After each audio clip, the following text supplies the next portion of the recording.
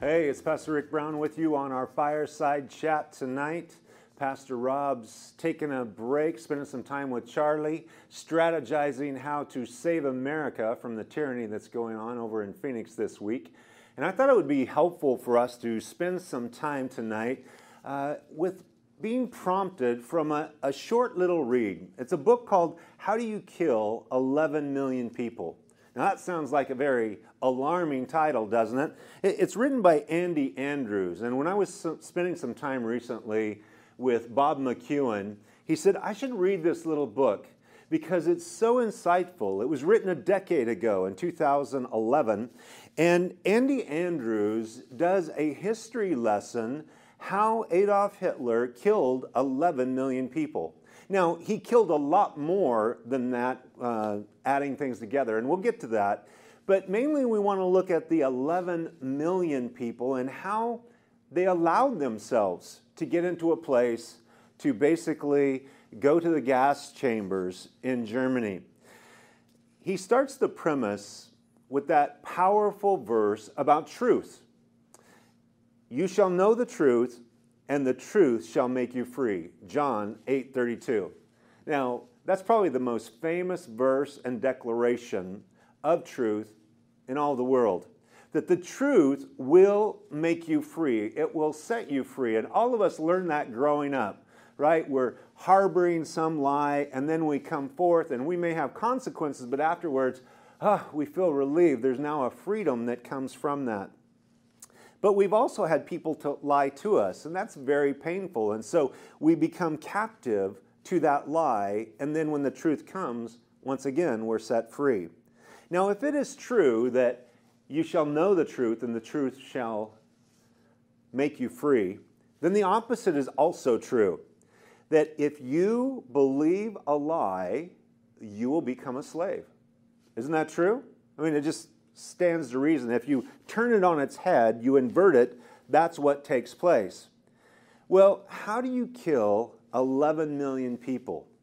You see, Adolf Hitler, specifically in institutional killings, this is not the war itself, this is just simply institutional killings. From 1933 to 1945, he killed 11,283,000. That's a lot of people. And he killed them by telling them a big lie. He told them a lie, he filled them with fear, and then he promised them safety. In his book, Mein Kampf, which is an autobiography, and many had read it, and just so that you know, if you get this little read from Andy Andrews, I'm just touching and highlighting some things and using it really to launch into a season in our own world where we're seeing some simple, big lies that are affecting things. And that's really what we want to get at, the truth, because the truth will make us free. And we want to be a free people. You see, Adolf Hitler believed that you could just simply tell people, it's got to be a simple lie, it's got to be a big lie, and you've got to tell them over and over and over. The repetition of it finally drums it into their heads. And we'll talk a little bit about that. You think, I don't know if that's true. Well, here's a case in point in the last decade here in our own nation about a gal by the name of Elizabeth Holmes and Theranos. She had a simple, big lie that she duped America with, that she had revolutionized a simple blood test to discover all kinds of things. Look at this brief clip. To the stunning fall of a former CEO described as America's youngest self-made female billionaire. Elizabeth Holmes charged with massive fraud. Her company Theranos claiming to revolutionize blood testing, diagnosing hundreds of diseases with just a pinprick. But were those results accurate, and did they do all that they promised? Here's ABC's chief business correspondent Rebecca Jarvis tonight.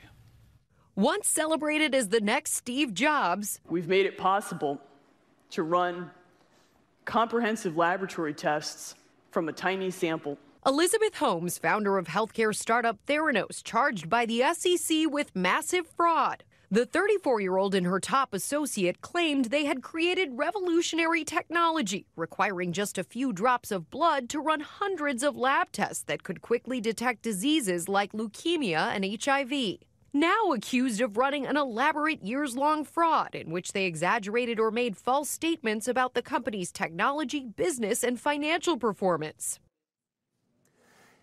This story tells us that you can still today, in this modern world, tell a simple, big lie, say it over and over, and you can deceive the most prominent people in the country.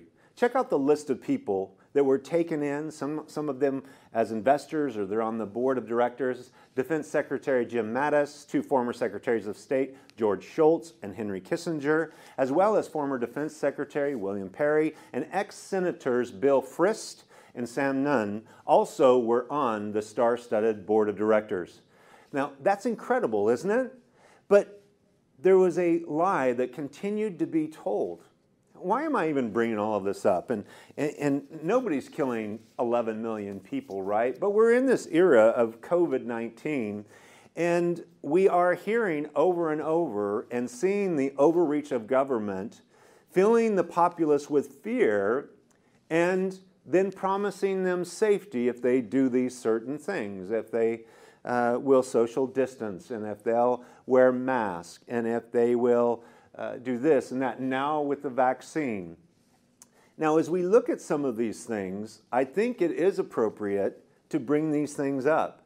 In light, even this week, as the restrictions in Los Angeles County, check this out, Los Angeles County restaurants finally saw loosened coronavirus restrictions on Friday, as establishments were allowed to reopen for outdoor dining only. But check this out. If it's wasn't so ludicrous, it would be truly laughable. I guess it is laughable, and I can't believe it's happening. I'm confused in my own emotions.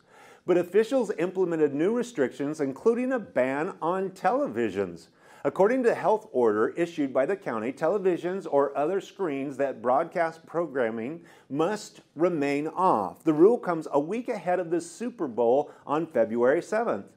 LA County Health Director Barbara Ferrer said Wednesday she's worried that the giant sporting event, which usually drives crowds to bars and restaurants for celebrations, watch parties, will become a super spreader event. It will be tragic if the Super Bowl becomes the super spreader of coronavirus. Ferrer said, according to KTLA 5, she added that residents should avoid large gatherings, refrain from throwing Super Bowl parties to prevent a situation where the virus can further spread. Ferrer stressed the need for residents to continue to abide by social distancing, mask recommendations, otherwise we'll be in the horrible position of needing to once again backtrack. Dining was suspended in the county for nearly 2 months as California grappled, here's the alarming, frightening statement, with record-shattering numbers of positive cases and alarming rates of hospitalization. Now, this is what's going on in LA County. We're up here in Ventura County. I don't know what's going on in your county. Maybe you're in a different county. But we do not deny that coronavirus is a very dangerous disease for those who are 65 and older and have underlying health issues. We have to acknowledge this every single time because there are people that charge us that we are COVID deniers. It's not true. My brother and sister-in-law recently got over COVID. They lost their taste and their sense of smell. My father had COVID, 82 years of age, last August. I was there. I quarantined with him for 3 weeks. We realize that these things are real. So having said that, though, this is the thing that is really startling. With all of these tests, we have never in any flu season, never in a cold season have we taken all of these tests that healthy people take tests to see if they have a sickness that is so lethal to a healthy person that they have to take a test to even know if they have it or not. Now, there's something about that seems ridiculous. And those numbers then are frightening. Now, granted, if hospitals, at each flu season in the winter, hospitals get stacked and full because of the flu, because of pneumonia, because of these things, and every single loss of life is tragic.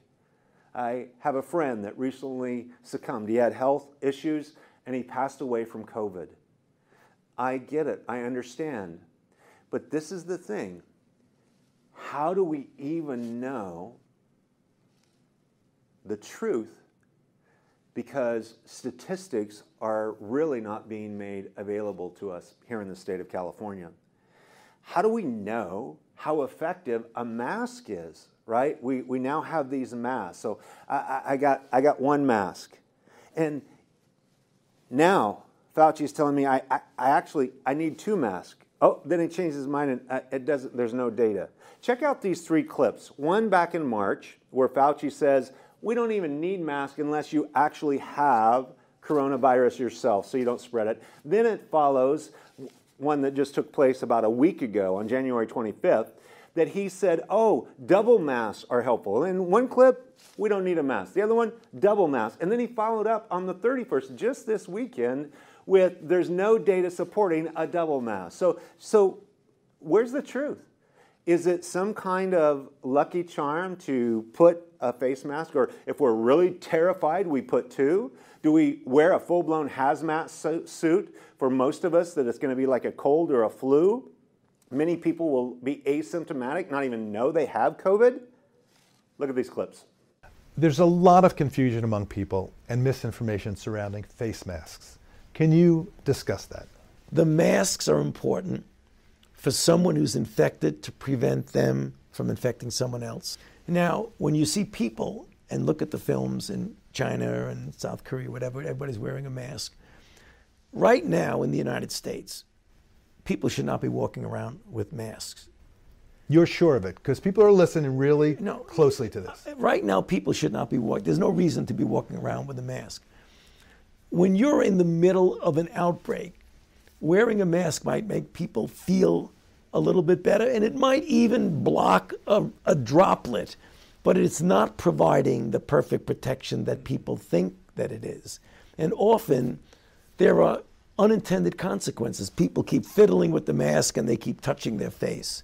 And can you get some schmutz sort of staying inside there? Of course. But when you think masks, you should think of healthcare providers needing them and people who are ill. The people who, when you look at the films of foreign countries and you see 85% of the people wearing masks, that's fine. That's fine. I'm not against it. If you want to do it, that's fine. But it can lead to a shortage of masks. Exactly. That's the point. It could lead to a shortage of masks for the people who really need it. This is a physical covering to prevent droplets and virus to get in. So if you have a physical covering with one layer, you put another layer on, it just makes common sense that it likely would be more effective. And that's the reason why you see people either double masking or doing a version of an N95.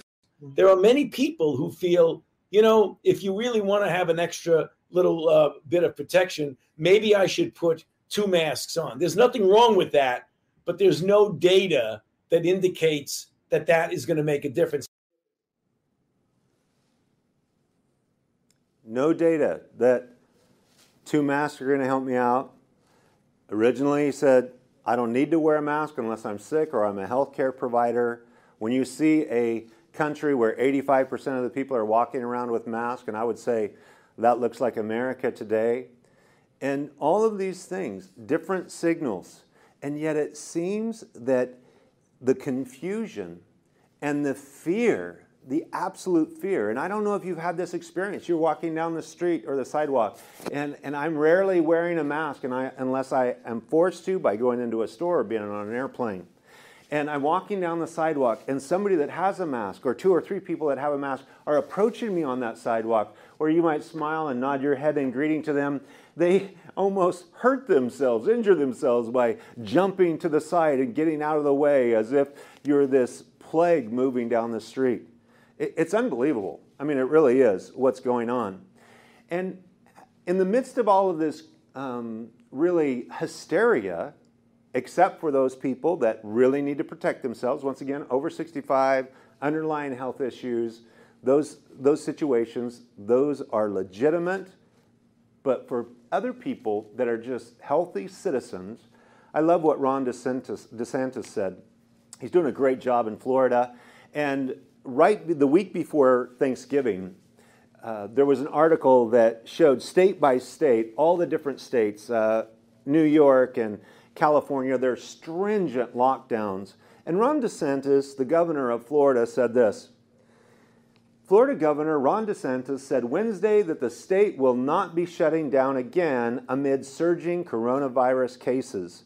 The governor will not lock down and hurt families who can't afford to shelter in place for 6 weeks, DeSantis' office told CBS 12 News in a statement, especially not for a virus that has a 99.8% survival rate. If there is a 99.8 survival rate, why are we shutting down the country? Why are we shutting down cities, restaurants, all of these different things, if this is the case? Now, Ron DeSantis is the governor of one of the largest populated states in America. There are 22 million people in the state of Florida. He has access to the most scientific, cutting-edge medical information for the people that are surrounding him to make these decisions.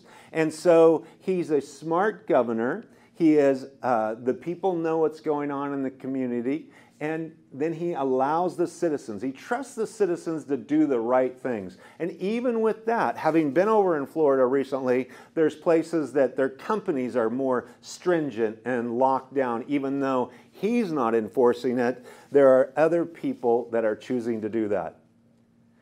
You see, the whole process over the last year has created a dehumanization of our nation. Have you felt it? Put a mask over your face, you go into a store, they tell you stand here. They put little patches every 6 feet so you know exactly where to stand. So I put on my mask because the sign on the store door says I can't come in there, it's required. I put on my mask. I go stand where I'm supposed to stand. I do what I'm supposed to do. It's not only dehumanizing, but it's also obedience training because the government is forcing us to do these things, and you must be obedient. The Super Bowl's coming. Don't you dare turn on your TV at the restaurant or at the bar where people are gathering for a Super Bowl party. And you shouldn't do it. You shouldn't gather even at homes for Super Bowl parties. Now, there's no logic when it comes to, well, what about immunity? What about people being exposed to things? That's how our immune system works. We get germs. We are our body's learning how to fight things all the time. What will be the fallout over the next 5 years for people that sanitize so much that their fingers, the skin is cracking from their hands being dry and keeping masks on their face? And even if that does help when you're touching your face, adjusting things, and even as Fauci said, in all of this, there's a great violation of civil liberties that is going on. Businesses that are being shuttered, schools that are being closed down, people going bankrupt, people psychologically just losing their mind because of this weird twilight zone that we live in. Don't you feel like you just... My wife and I were joking the other day. I said, the only thing missing from this scene, we were in a place with a lot of people and masks everywhere, is zombies coming out of a basement somewhere. You feel like you're in some kind of sci-fi movie. But there's a violation of our civil liberties, an overreach of government because of time of emergency, which is usually a 2-week to 30-day period of time, but now that's stretching to a year. And now there's all of these executive orders that are being, they're not legislated, they're executive orders. Even as I quoted last night in our fireside chat, you can check it out. But Justice Alito, he was speaking, and he said that COVID-19 has become a stress test for the U.S. Constitution with all of the civil liberties that are being violated through executive orders. Here is a 15-year sitting Supreme Court justice declaring, and as he has declared, on all of his judgments that have been written, or his opinions, excuse me, he's not saying anything new. I was in Starbucks this week, and a guy came in to order a coffee, and his mask slid down so his nose was exposed. There was a guy there that became very aggressive and combative. He didn't work there. He had no authority there, but he took this guy to task, and this guy asked him to show him his federal badge, his mask, if he's a mask officer, and they started bickering. These guys are like, 60, in their 60s, and there was just this aggression that was going on. And my wife and I just observed the whole thing. So what we need to do is prayerfully consider electing officials that would actually stand for liberty, stand for the freedom of its citizens, and communicate the truth of what is going on in any time of pandemic, any kind of state of emergency, and to have those state of emergencies very short. And anybody that wants to extend them forever, as Governor Newsom has, as Governor Cuomo has, as some of these states have been so aggressive. Because you see, the thing is, we're really, in this fireside chat, Pastor Rob, myself, we're really wanting to promote our dual citizenship. We're citizens of heaven through our faith in Jesus Christ, but we're also citizens of the United States. And we have this incredible document, the U.S. Constitution, that gives us this liberty. Now, if we don't get involved in the process, if we don't pray, and if we don't select the right people and vote them into office and do all we can to mobilize into our communities and get away from our passivity and stepping back and not being involved, I love what Plato says. Look at this quote from Plato. He says, "The punishment which the wise suffer who refuse to take part in the government is to live under the government of worse men." Isn't that true? So often, you rarely have somebody with the kind of success in business like a Donald Trump that he doesn't even need the $400,000 a year as the president. He does it voluntarily because he's a billionaire, he's successful, and all of these entrepreneurial investments and hotels and real estate and all those things.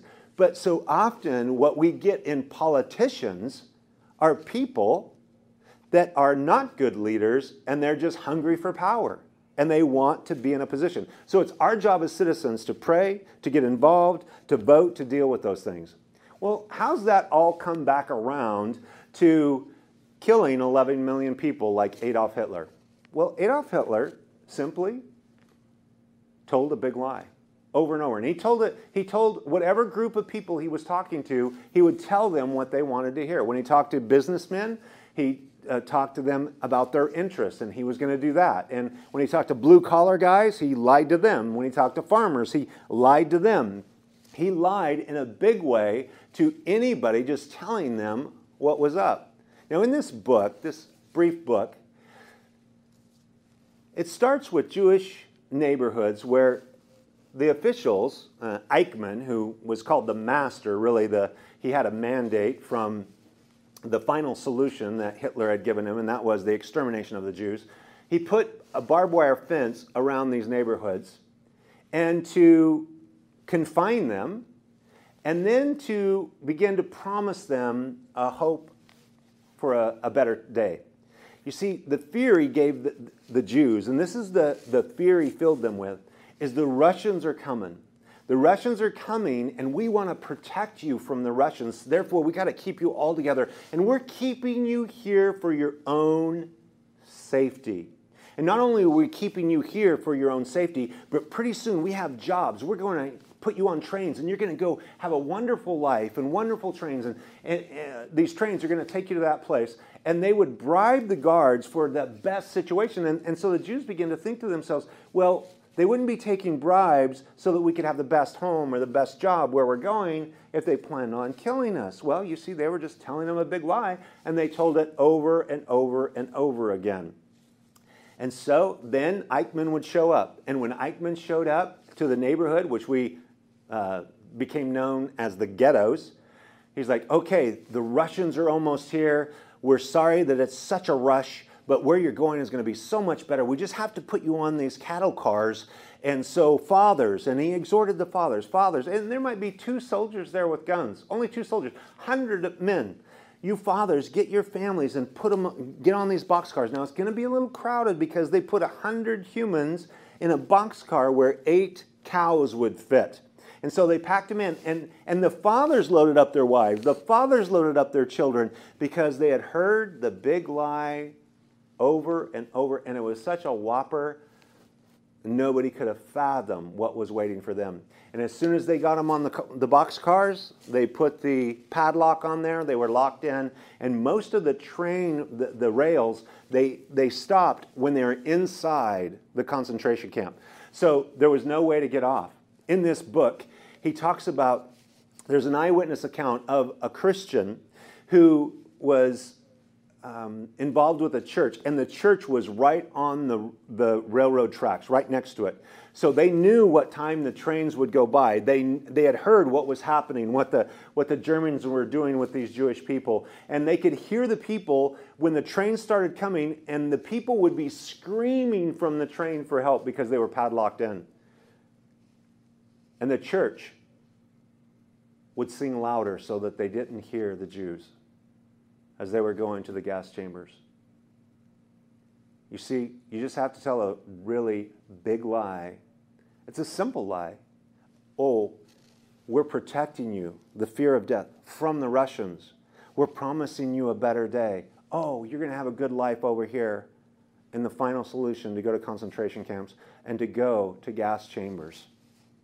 Isn't it something that 2 soldiers could load up fathers with their wives and their children to go to their death? Only 2. You see, if a gunman went into a movie theater, and there's 300 people in the movie theater, and he starts shooting, there's no way he's going to be able to shoot all those people, because there are going to be people that run, there are going to be people that hide, and there are going to be people that fight.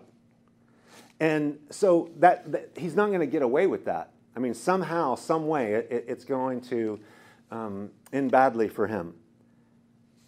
But when you train people, when you dehumanize people, when you train people, you put your mask on, you stand here, you stay at home, you may not have a Super Bowl party. Don't you dare turn on your TV at that restaurant. What happens is a training that is redundant. It is all the time. Now we're at a year. And people that are pushed back on our real cry for our civil liberties say, this is going to be over soon. Why are you making a big deal of it? Is it going to be over soon? If they're talking this last week about now double masks, they're talking about various strains. Yeah, the various strains that are going to come out.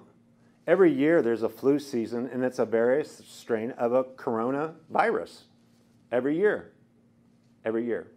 And every year people succumb, and they can get a flu shot. They succumb to pneumonia and various things because their health's in a bad spot. And that's tragic, and especially when it's our loved ones. But when you control and you dominate and beat into the mind a simple big lie over and over 1,000 times a day, and you fill people with fear. You fill them with fear. Because the bottom line is that people are afraid of death. And they're afraid of death, and if you promise them safety, it's a strong motivator. I thought about that even in our Christian life, and I wonder, why are the people of faith, when I show up on Sunday morning, for people, it's the only semblance of normalcy that they have when they come to church and there's no mask and we're worshiping the Lord and we're singing songs of the Lord, we're teaching the Word, we're shaking hands, we're giving people a hug. Yes, there's going to be herd immunity. Yes, there's going to be things that happen, but the psychological, emotional well-being of those people is superior to those who are isolated. But why is it that Christians seem to be less afraid? Because you see, the bottom line is, through our faith in Jesus, we're not terrified of death anymore. And let me just ask you the question, are you afraid to die? You see, the writer of Hebrews says of Jesus that Jesus, he himself, likewise shared in the same, that through death he might destroy him who had the power of death, that is, the devil, and released those who through fear of death were all their lifetime subject to bondage. Do you know your whole life, before you come to Jesus, you can be gripped with fear, the fear of death. Even people filled with bravado that I've met over the years, big tough guys, they're like, I'm not afraid to die. When you're by their bedside and it's the last hours of their life and you see the terror in their eyes. I've been along as a pastor for 31 years, the bedside of many, many people who are getting ready to pass away. As a matter of fact, when I was 18, I woke up in the morning after partying all night and not remembering how I got home. And when I looked out my window and I saw my pickup there, I realized I had driven home. And the thought went through my mind. I wasn't going to church. I wasn't, growing up in a Christian family. I wasn't really exposed to that many Christians. And I looked out there and I realized if I can't remember, I blacked out from drinking and doing so much drugs and stuff. Whatever happened the night before, I could not remember a thing.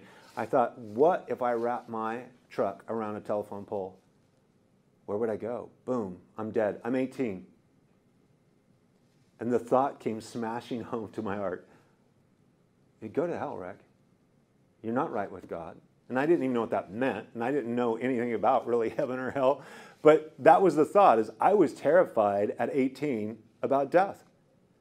But when I came to Christ, you see, Jesus conquered death for us so that now we don't have to be afraid of death. Why are Christians so fearless in this realm? Because those who have a great assurance of their faith are not afraid to die. Even as my own parents have told me, hey, I'm ready to see the Lord. I'm ready to be with the Lord. Right now my mom's battling stage 4 liver cancer. And she's battling that and she wants to be healed. She loves life. My mom loves life.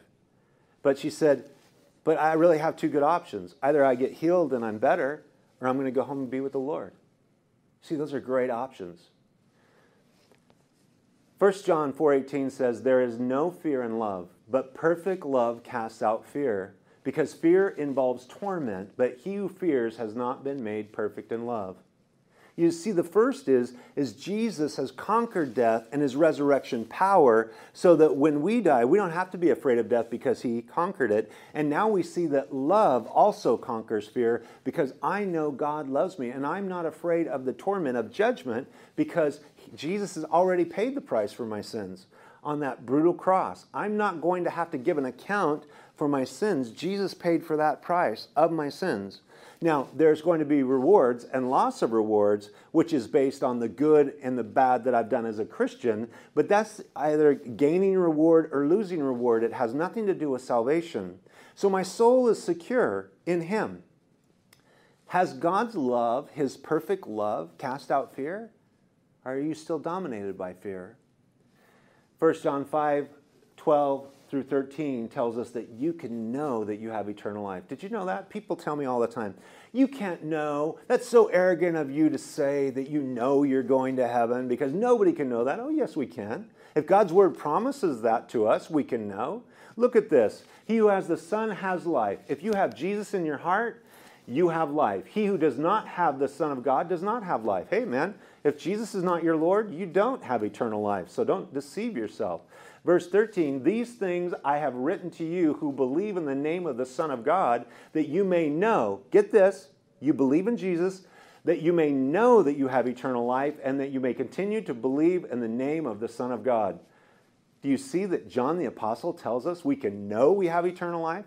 Man, you don't have to be afraid of COVID or the car wreck or the cancer because I promise you, can you and I not agree the statistics on death are quite impressive? Right? 10 for 10, 1 for 1, 100 for 100, 1,000 for 1,000. Are you getting out of this deal alive? No, unless the rapture happens, and we're all praying for that. Lord Jesus, come and take us home. But let me just encourage you. There are things that are coming in the future for our nation that are going to not only put a stress test on the U.S. Constitution, but they're going to put a stress test on your faith. to see if it's real and it's genuine.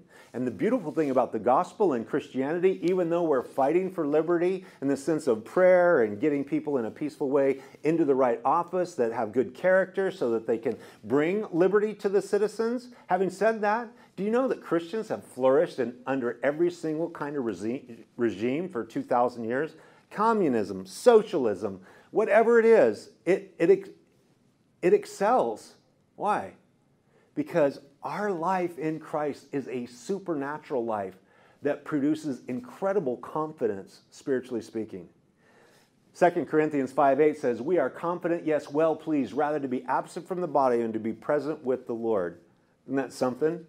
As soon as this body dies, you see, this is just an earth suit. The real you is not hardware. This body is hardware. The real you is software, meaning your soul, your spirit, is immediately going to be in the presence of the Lord. There's no limbo. You're immediate. This is what that passage of Scripture says, that to be absent from the body is to be present with the Lord. So I often joke that if I die suddenly of a heart attack and then somebody comes and performs CPR and they revive me, the first thing I'm going to do is just punch them right in the mouth because I'm ready to go to heaven. Think about it. I'm going to go to a perfect place. There's no more sin. There's no more temptation. There's no more sorrow. There's no more heartache. There's no more death. There's no more funerals. You're in paradise, and the greatest experience that your mind cannot even fathom. That's why if people threaten Christians with death, you mean you're going to threaten me with heaven? It seems somewhat comical. Now, don't get me wrong, I'm not playing in the street and trying to die, and I'm not excited about the process in which I'm going to die. Is it going to be part by part, piece by piece, long and drawn out? I mean, granted, all those things are not very comforting, but the reality is we win. We win. You see, the way, Jesus said, "I am the way, the truth, and the life, and no one comes to the Father except through me." John 14:6. Jesus is the way that you need to go. He is the truth. He is the reality. And He is the life, the eternal life, the abundant life that you and I need to have a sense of fulfillment of love, joy, and peace. How do you get in that place? What's the process look like for a person? Maybe you're watching this fireside chat. You just tuned in the first time. You're just like clicking around and you saw some title and you just wanted to jump on and you have no point of reference. Let me tell you what happens in a person's soul when they believe in Jesus. Romans chapter 10, verses 9 through 10, and also verse 13 tell us that if you confess with your mouth the Lord Jesus and believe in your heart that God has raised Him from the dead, you will be saved. Now He explains the process. For with the heart one believes unto righteousness, and with the mouth confession is made unto salvation. For whoever calls on the name of the Lord shall be saved. Isn't this a beautiful thing? When you realize Jesus has died on the cross for your sins, was buried, and rose from the dead, and you say, "I believe Jesus died on the cross for my sins," and you believe in Him, then the Bible declares that you're righteous. And then out of your mouth, you say, "You know what? Jesus is the Lord of my life now." And so you go on record to confess that. And the beautiful thing is that everybody's invited. It says, whoever calls upon the name of the Lord. It doesn't matter if you're young or if you're old or if you've been really bad or you're in prison or you've been a nice little old lady these last years and you wouldn't hurt a fly. It doesn't matter. Everybody, for we all have sinned and fall short of the glory of God. There is none righteous, no, not one. All of us come the same way because the only thing that pleases God, it's impossible to please God, it says, without faith. Check this out, Hebrews 11:6. Without faith, it is impossible to please Him, for he who comes to God must believe that He is, and that He is a rewarder of those who diligently seek Him. You see, it's impossible to please God without simply trusting Him and believing in Him and believing that He's a rewarder of those who diligently seek Him. Have you been diligently seeking Him? It's time. I want you to know that as I see these things on the horizon, and I'm not saying it in any kind of prophetic way, I just simply think that the next season of life in America is going to look a lot like this last year. That what we've been through for the last 12 months, that's what it's going to look a lot like, with government overreach, with the burdens of things. And one of the incredible things is is that there's even a bigger global thing that is on the horizon. It's called the Great Reset. And if you haven't checked it out, that's what we're going to look at tomorrow. Is the Great Reset some weird conspiracy theory? Or is it a real thing with real traction and a real game plan to make a one world global government, a one world economy? We'll be looking at that tomorrow. I want to send you out with a blessing. Numbers 6, verses 24 through 26. The Lord bless you and keep you. The Lord make his face shine upon you and be gracious to you. The Lord lift up his countenance upon you and give you peace. You know what? When Jesus is your Savior, you guys, you got nothing to worry about. It's all good. No matter what comes in our nation, Jesus is the hope. He's our hope. And we can have joy and peace in the midst of what's going on. None of the things I'm sharing with you are meant to bring fear, because the promises of God bring peace to our hearts and comfort to our souls, that God is going to be in our corner through all of this. So if God's for you, who can be against you? God bless you. See ya.